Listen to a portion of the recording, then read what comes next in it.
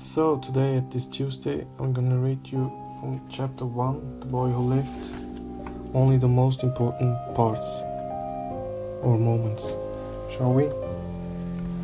So, he got into his car and backed out of number 4's drive. It was on the corner of the street that he noticed the first sign of something peculiar, a cat reading a map. For a second Mr. Dursley didn't realize what he had seen. Then he jerked his head around to look again. There was a tabby cat standing on the corner of Privet Drive, but there wasn't a map in sight. What could he have been thinking of? It must have been a trick of the light. Mr. Dursley blinked and stared at the cat. It stared back. As Mr. Dursley drove around the corner and up to the road, he watched the cat in his mirror. It was now reading the sign that he said, Privet Drive. No, looking at the sign.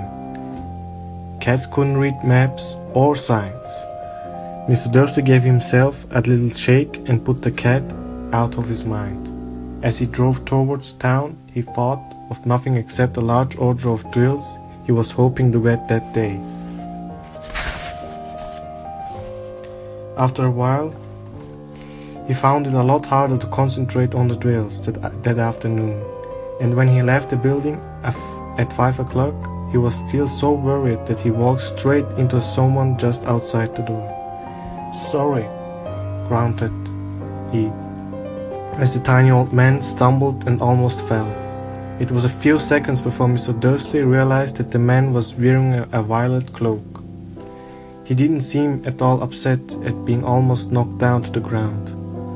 On the contrary, his face split into a wide smile and he said a squeaky voice that made passers-by stare. Don't be worried, sir, my dear sir, for nothing could upset me today. Rejoice, for you know who has gone at last.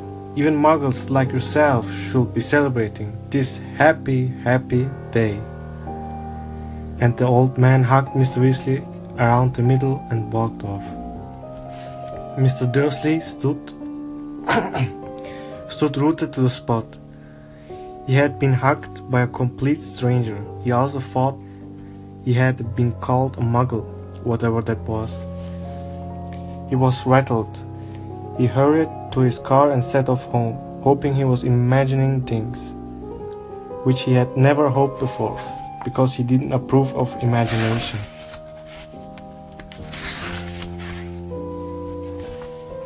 So in the evening, Dumbledore will arrive. A man appeared on the corner. The cat had been watching. Appeared so suddenly and silently, you'd have thought that he just popped out of the ground. The cat's tail twitched and its eyes narrowed. Nothing like this man had ever seen this in Privet Drive.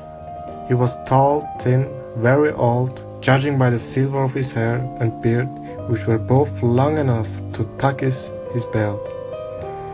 He was wearing long robes, a purple cloak, which swept the ground, and high-heeled, buckled boots. His blue eyes were light, bright and sparkling behind half-moon spectacles, and his nose was very long and crooked, as though it had been broken at least twice. This man's name was Albus Dumbledore. Albus Dumbledore didn't seem to realize that he had just arrived in a street where everything from his name to his boots was unwelcome.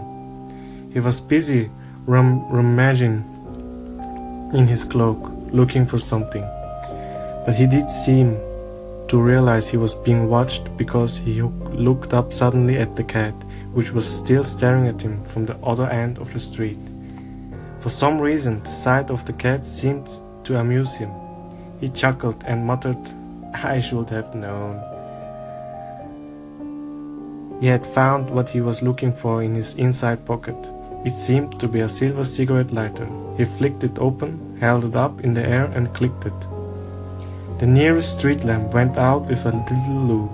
He clicked it again. The next lamp flickered into darkness. 12 times he clicked the put-outer, until the only lights left in the whole street were 2 tiny pinpricks in the distance.